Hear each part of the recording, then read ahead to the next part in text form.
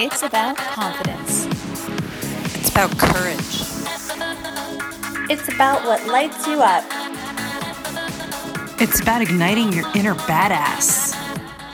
Welcome back to another episode of the Ignite Your Inner Badass podcast. I'm your host, Marta Kagan, and I am thrilled that you joined me for a special episode with a very special badass, Zoe Levine of The Thriving Body.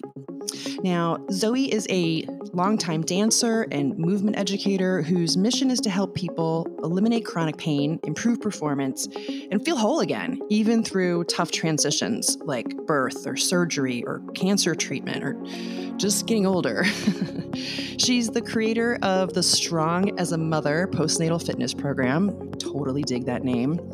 And as founder of The Thriving Body, she teaches live programs and workshops in Denver and New York, and also works with clients privately all over the country via Skype. Zoe's also a wife, a mother of two, and in my humble opinion, a genuine badass on so many levels. Today, she's going to share with us a very deep, scary, vulnerable, and surprising story. And so please welcome, joining us from her home in Denver, Colorado, Zoe Levine. Hey, Zoe. Hi, Marta. I'm so happy that you're joining us today and so grateful that you're willing to share this remarkable story with my listeners. So thank you again. But before we jump into that deep, scary, vulnerable stuff that I mentioned, I thought I would share a few fun facts about you, if that's okay. That would be great. 3 things that you probably won't find out about Zoe online. She was a professional dancer in New York City for over a decade, and has participated in helping organize several flash mobs in New York City. So, if you're the kind of person that wants to create an amazing, life-changing flash mob for a friend or loved one in New York City, Zoe has a resource for you. Zoe is also a big fan of having a swing in her office, although you don't have one, do you? It's with something you wish for. I don't know. This is something, it's a jealous sort of thing. A good friend of mine who's a body worker in Rolfer in New York City, she has an amazing swing in her Brooklyn office. And there's just nothing like it. It's amazing. I'm so jealous. And then last but not least, you recently earned the nickname Spirit Dancer on an ice climbing adventure in Vail. Just briefly tell us how you earned that nickname. What's that about? Well, I think they all were making fun of me in the way I always volunteered to go first when we were climbing up the ice, mostly because I was terrified and just wanted to get it over with. And they kind of teased me for being so graceful coming down the mountain. And I think as they got to know me over our time together, so at first it was just dancer. I was like, you can't just nickname me dancer because that's just what I am. And so they finally, after they got to know me after a few days, they're like, oh, I got it. You're Spirit Dancer. Just as a little bit more to kind of nod to, who I am and how I work and how I see the world a little bit. So that was fun. That's awesome. I think that's a fitting name for you. Yeah. I approve. The crazy part about that last fun fact, though, is that this ice climbing adventure where you literally hiked up like a vertical wall of ice, right? With just like picks on your boots and little hammers or picks or whatever they're called, was technically a cancer treatment. At least you described it that way, which sounds completely loony to me. But I know you're going to tell us about that as we talk about your story. So that's kind of a convenient segue, like how I did that, to dive into the deep, scary, vulnerable stuff. And to do that, if you don't mind, I'm going to share just a small excerpt from an email I got from you on February 25th, where I first learned that this was your experience. Okay, so here's what the first few paragraphs read. Dear Marta, I have a deep, scary, vulnerable, and probably a very surprising story to share. One that I've been hiding for a long time. But I want to share it with you now because I've finally come to the other side of it, and I have gifts to share.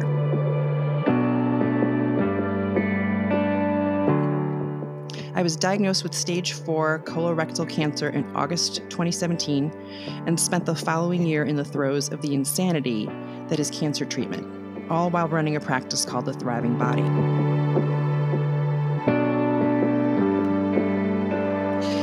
And then this part, Zoe, I think was so representative of one of the reasons why you win a badass label with the capital B is how you described this whole situation as like a really bad joke, or that's how it seemed, right? Spending this entire year so far away from the idea of a thriving body, which is the name of your business. But meanwhile, yourself being physically broken down again and again through the treatment and multiple surgeries, and on top of the fact that you're really rather young and live a really healthy lifestyle and have no family history of this sort of thing. Yep. Right? Yeah. So when I read that, I was like, okay, this is bananas, because I had started working with you maybe 6 months prior to that, something like that, sometime last year. Yeah. Never in a million years would I have thought that you had just gone through this. And one of the things that strikes me as so remarkable about you, and why, again, I think the badass label is so fitting, is you have this like, it's almost like I would call you like a natural healer.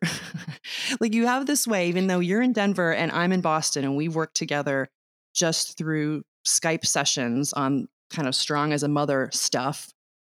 And you have this ability to just see the tiniest little changes in body alignment or how I'm breathing or whatever. It's like you have this, I don't know, intuitive magic or something. Talk a little bit about how you kind of got to be intuitive in the mind-body thing. And then let's talk about how you handled the news coming out of that and treatment and so forth. Sure. I've been a dancer since I was young, and I've been teaching movement since college, I guess. So I came into this with just a very embodied sense. And, sometimes I think this was a lesson for me in how that's not the only thing in the world, to exist in a body, that, I am not my body. But I think because there's so much of cancer treatment that just destroys you. And, if you stay hyper present the whole time, it's a little bit much. But, my whole life I've been fascinated by the human body, studying it. I know you thought it was funny that for fun in Arizona, I used to just go to the mall when I was bored, not to shop, but to watch people.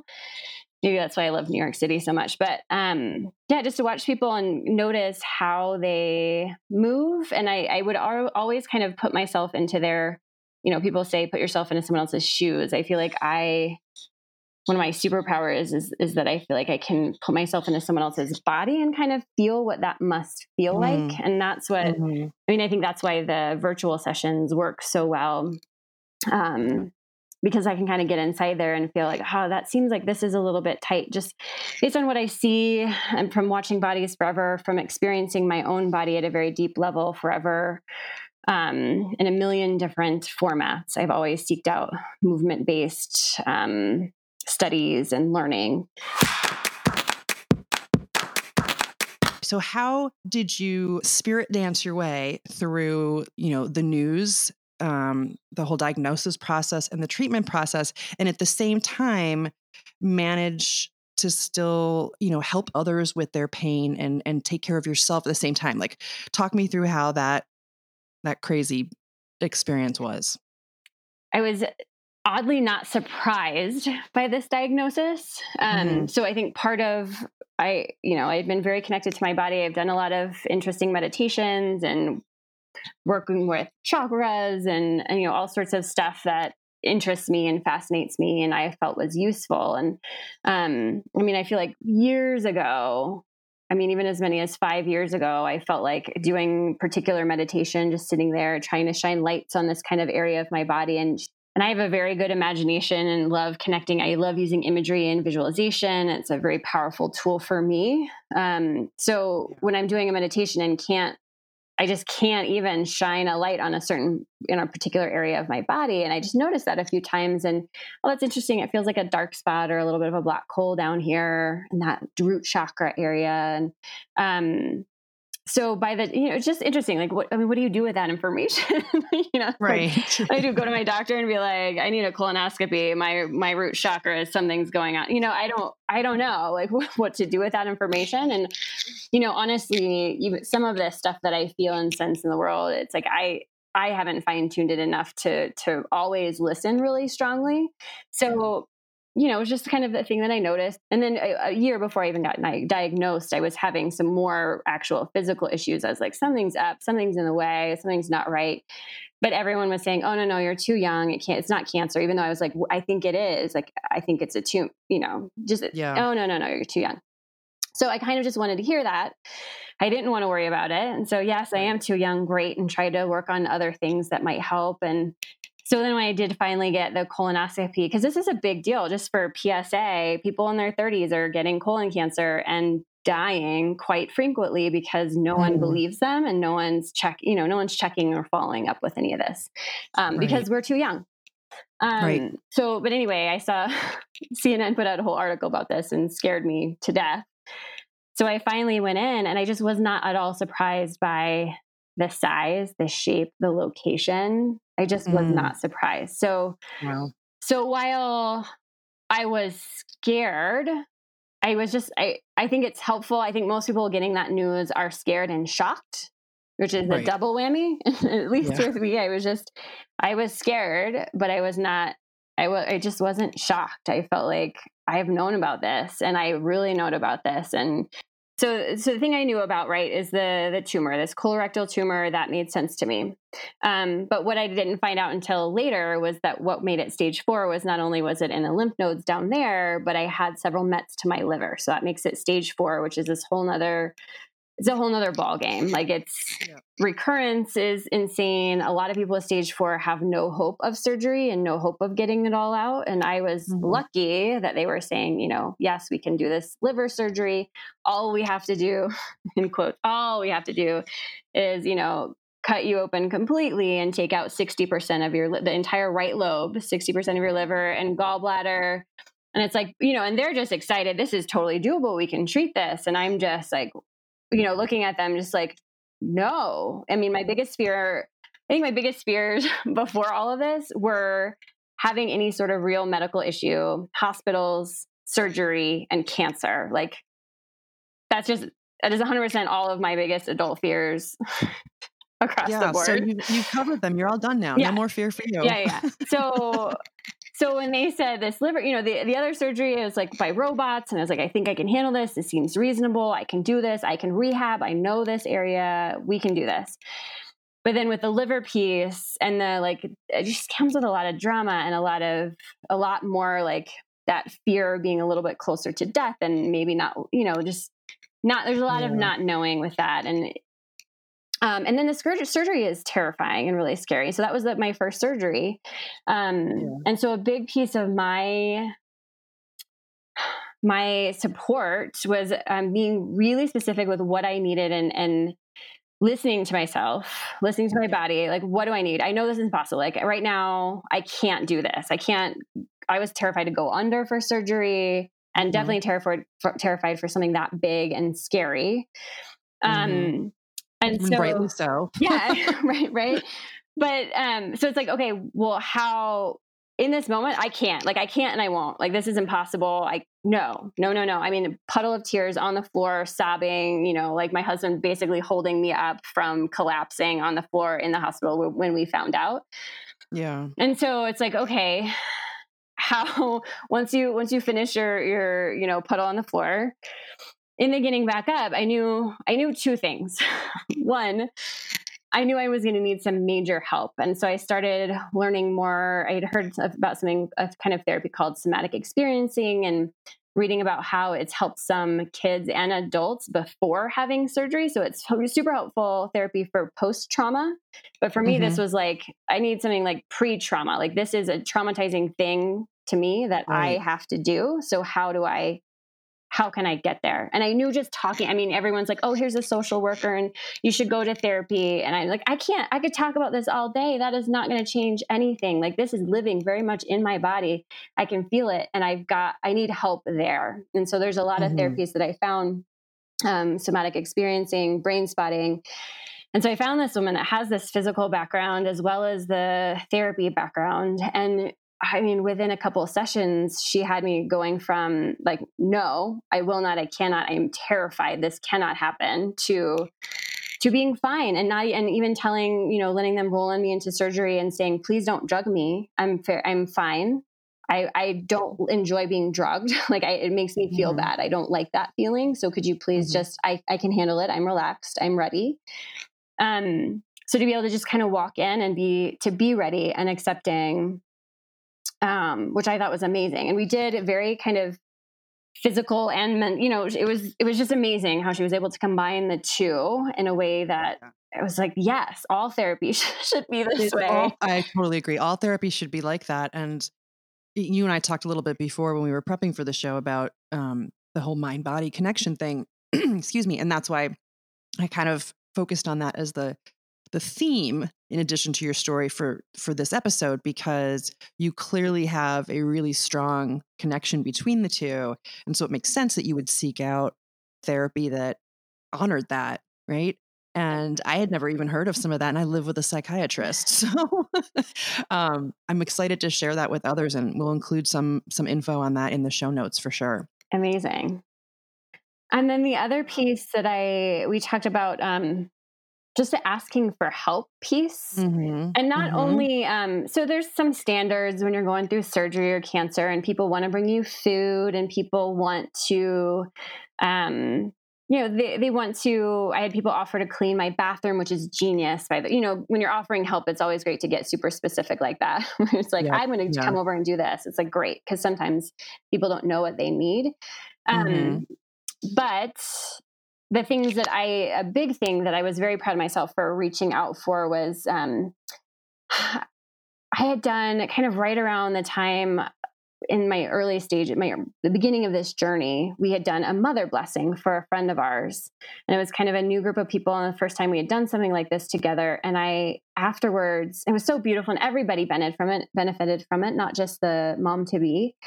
We all just felt so wonderful. And then afterwards I said, you know what, you guys, I think this is what I need before my before that first surgery. Like let's just make it up. I need a surgery blessing. Like I need what we did here, but for me, and who asks for that? It sounds like, like do this, everybody, you all just like gather in a room and bring things, they got a book. They all even got to people that were not in town. So back in New York and all over, and kind of all contributed a reading or poem or something to inspire me and to kind of pick me up, lift me up along the way, for the whole journey.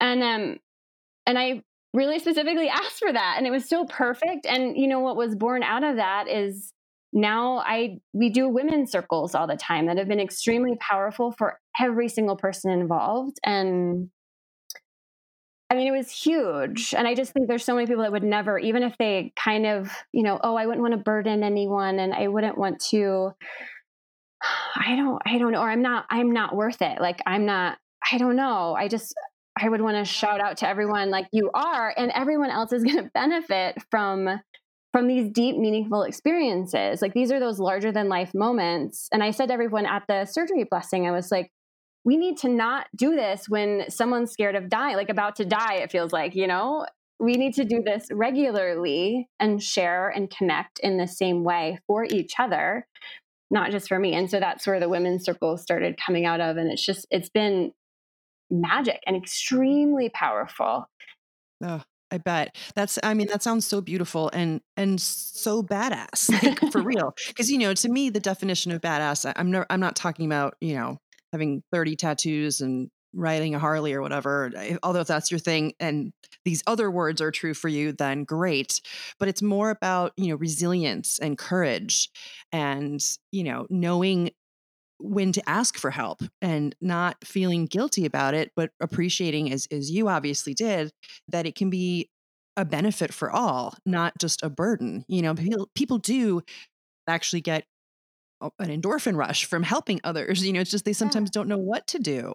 So that, I think, is another reason why why I think you're a genuine badass, because you knew what you needed and you knew to ask for it, and you were okay with that. And look at the miracle that it created, not just for you, but for all the women that were involved in that. So yeah. High five. Oh yeah. And I mean, I would never have considered myself a badass, generally speaking, before. And, I hear your definition. And even then, I'm not always I tend to be shy in some situations. I tend to be a little bit more, like there are a lot of things that I might hold back sometimes. Yeah. But I mean, this experience has definitely changed that a little. I feel all the things you're saying, and I absolutely, So you do technically feel like a badass now. You just didn't maybe put the right definition to it. Right. Well, and I honestly, I never had to step up in this way before. I've been able to coast, right? I've been able to kind of coast through things up until this point. It's been relatively easy. So, I mean, I guess good to know me and my family can hack it when the shit hits the fan, but let's circle back to that ice climbing adventure. Complete the circle of the story. So, talk to us a little bit about that trip and how that qualifies as cancer treatment. Okay, so the group that I went with, it's really an amazing group, and they're national, and they are called First Descent, and they take cancer survivors, cancer patients on adventure trips. So specifically outdoor adventure trips, both for the idea nature heals, as well as putting yourself in hard situations and, being able to overcome those challenges. And one of the participants that I'm friends with now, as we were sharing towards the end of the first day of ice climbing, she said something about, it was about getting to choose, like the cancer challenge, no one chooses. And, I did not choose that. I just kind of got thrown it and then had to figure out how to deal. Ice climbing was something that we all chose to do that weekend, and it did put us out of our comfort zone. And it feels very empowering to get to do that, overcoming, being brave, doing something that's hard and challenging when it is your choice. So when the whole rest of my year was a lot of like just this getting shoved in my face, and this was at least scary and interesting, and I mean, at some level, maybe fun. Are you sure? Because I think when I first asked you, you were like, I wouldn't say fun. Yeah, I mean, I don't know if I need to do it again, but it's very satisfying, and to get, I mean, it's a steep wall of ice. You're on harnesses, so it is technically safe, and you can sit into it, but you're also, you shove little crampons into the ice so then you can step on it. You got to put all your weight on you're in the ice by like half an inch of these little crampons. You got to put all your weight on your feet, stepping on those 2 little half inches of ice. And then with, right and left hand, you're swinging a pickaxe one at a time to like try to get it hooked into the ice. It doesn't always go. And then, you're just like doing that higher and higher and higher and higher up a waterfall. Yikes. Wow. And it was just it was such a great time for me to start sharing my story, because I felt good enough to be ice climbing, which was a miracle in itself to me. But then there were so many parallels between making that climb for me or those climbs, and kind of going through this journey. And it was like, because I think the first day when I was first learning, I was just gripping too hard. I was trying too hard and my hands would give out. I'd get it to a certain height and be like, you got to get me down. I can't grip the ice picks anymore. I'm going to drop them and I can't pick myself up. So then the second day, I kind of learned a little bit from watching everybody else and seeing, wait a minute, I'm on a harness. I'm a beginner. There's no reason I need to have my entire body weight being held in my hands the entire time, so it's like, give the harness a little weight. There's the asking for help thing. Like, you don't have to do it on your own. So, you can sit into it a little bit and take a break, relax your hands, use your feet. And then like when you're ready, grab that pickaxe, and like it might take a couple times to get it to hit and get in the ice. And then just haul your ass up another couple inches. And then you reset, get your feet up a little bit higher. If you need a break, sit down, and then get a little higher. And I remember thinking on the second day, it was like 3 times the height than we did the first day. And just looking up and being like, I don't need to make it to the top of this. It's fine. Like, this is amazing. I'm doing great. There's no reason I need to get to the top. And then kind of once I got to the first ledge, I was like, you know what? I can keep, it's not just step by step being in the moment. And in that moment, it's like, can you go a little bit further? Yes. In that moment, I could go a little bit further. And then in that next moment, I could go a little bit further. And then that next moment. So there's the, being present, and you can't look at the whole journey because that's too much and it's exhausting and it's terrifying. But if you just go that step by step, it is doable. Am I breathing hard and scared and my heart is pumping? Yes. But But is it doable? Yes, with the support. Yeah. And that sounds like it makes sense that that's such a clear metaphor to the journey of cancer treatment, right? That same idea of if you look at the whole thing and imagine what could happen, it's hard to breathe.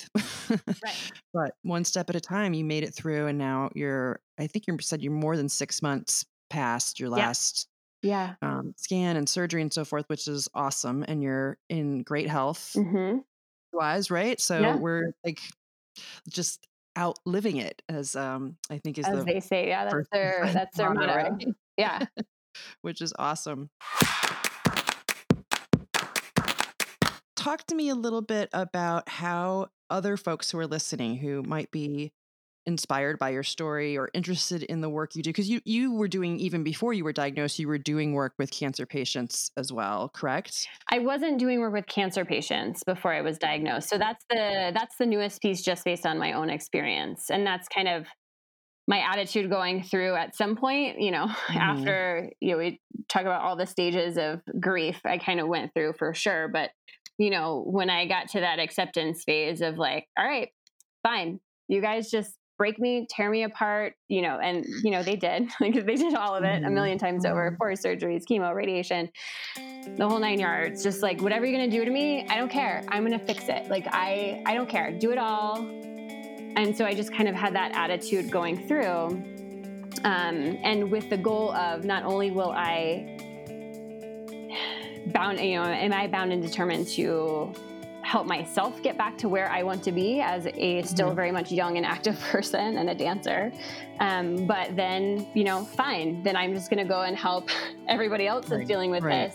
Because doctors, just like after birth, that's why I got into doing postnatal work, is because I feel like women are often given, and now I know cancer patients are often given these ideas about what they can and can't do, and what's, it's like, oh, you're a mom, like you're going to leak a little, you're going to, experience these things, you're going to have a little pooch, you're going to have low back pain or whatever it is. I'm like, no. And just like cancer patients, you're going to have, oh, there's nothing you can do about neuropathy, and oh, that's just scar tissue and there's not much you can do about it. Or yes, same with radiation. There's all these side effects that leave you feeling broken.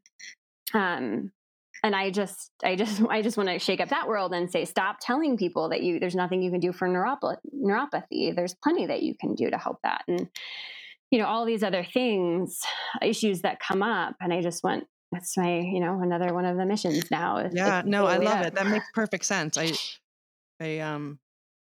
just didn't know. I didn't realize that was a new thing, but that makes perfect sense. That's so Spirit Dancer. Yeah. Well, and I think, to add, like, I think I had maybe considered doing some work with cancer patients, but that scared me.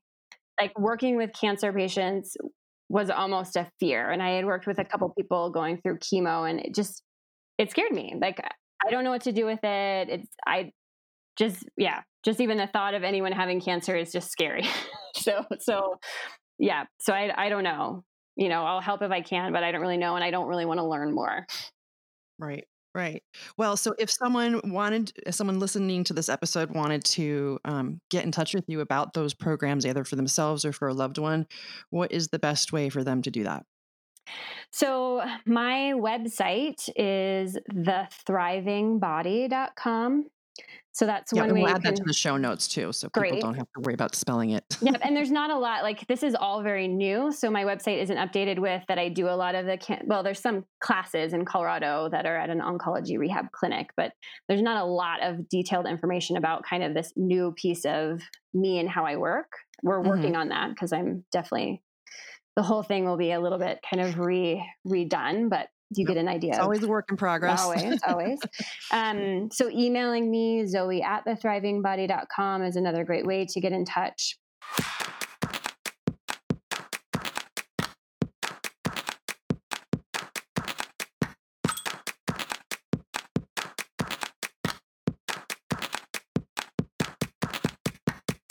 So the 30-day challenge that I did recently I called it Daily Movement Adventures. So it's coming from the work that I just finished certifying as a restorative exercise specialist with Katie Bowman. And that's kind of taken my work to a new level of what is the work we're doing at a daily level. So instead of just thinking of exercise as this thing that you do however many times a week for an hour, starting to think of the little ways you're moving your body every day. And so the Daily Movement Adventures is it's about 10 emails over the course of 30 days to create new movement habits. So it talks a lot about the hows and the whys. It's a great thing to play with.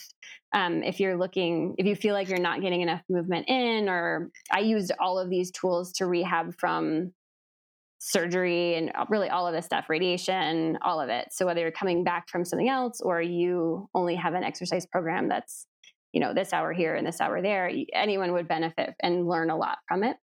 But if you want to check that out, that's all on my website. So share one example, like one thing that folks can do, right now, or as soon as they finish listening to us, to start feeling better in their bodies.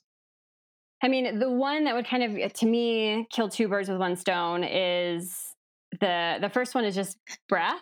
And it sounds so silly and plain, but by breath, I mean, I also tied it in at the end when we talk more about listening to your body.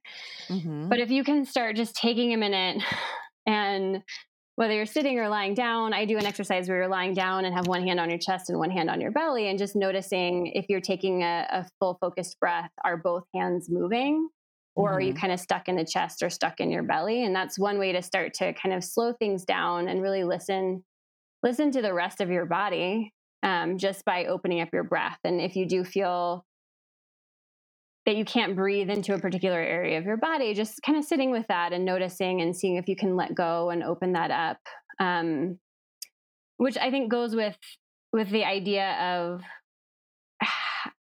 how can we create enough space in our day to be aware of our body and what we're doing. And so kind of drawing your attention to your breath is a common way to start that process, to get us out of our heads all the time. And eventually that will grow into noticing various feelings or expectations. Mm-hmm. There's a lot of stuff that will show up in your body if you listen.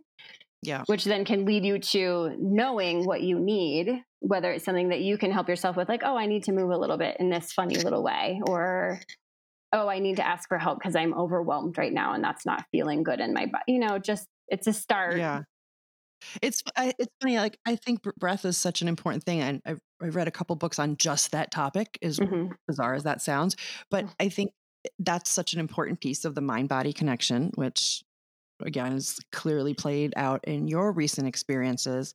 And I think that's just taking that moment that, people are like, I'm too busy to like stop and breathe. And I breathe all the time anyway. So like, why do I need to pay attention to it?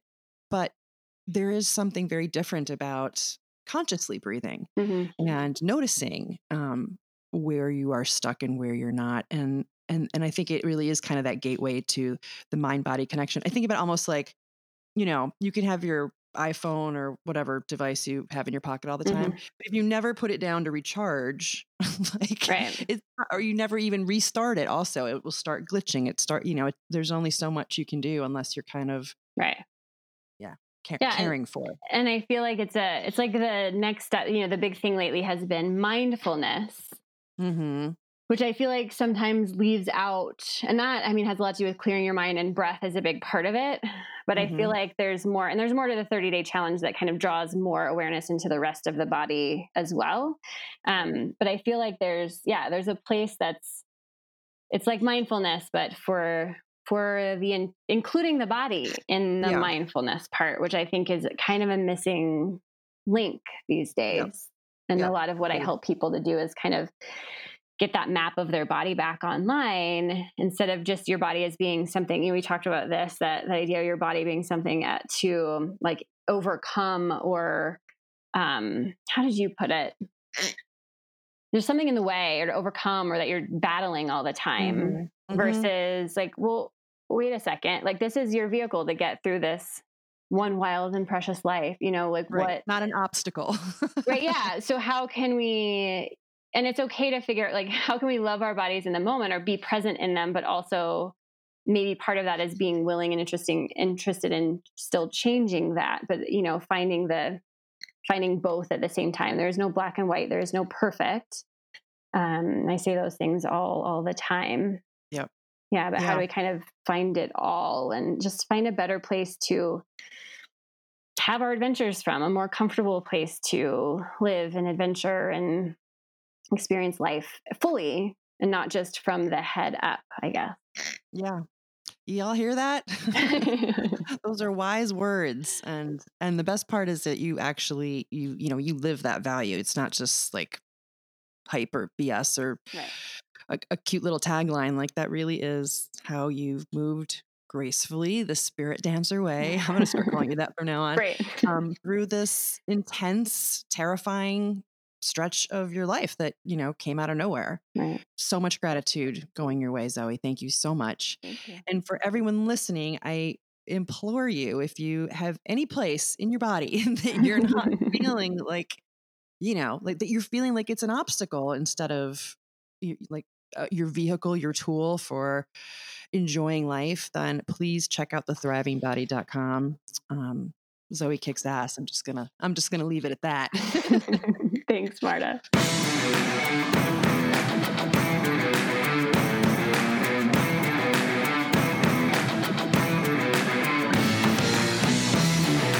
All right, everybody. Thank you so much. Thank you, Zoe. I'll see you guys next week on the next episode of the Ignite Your Inner Badass podcast. Bye.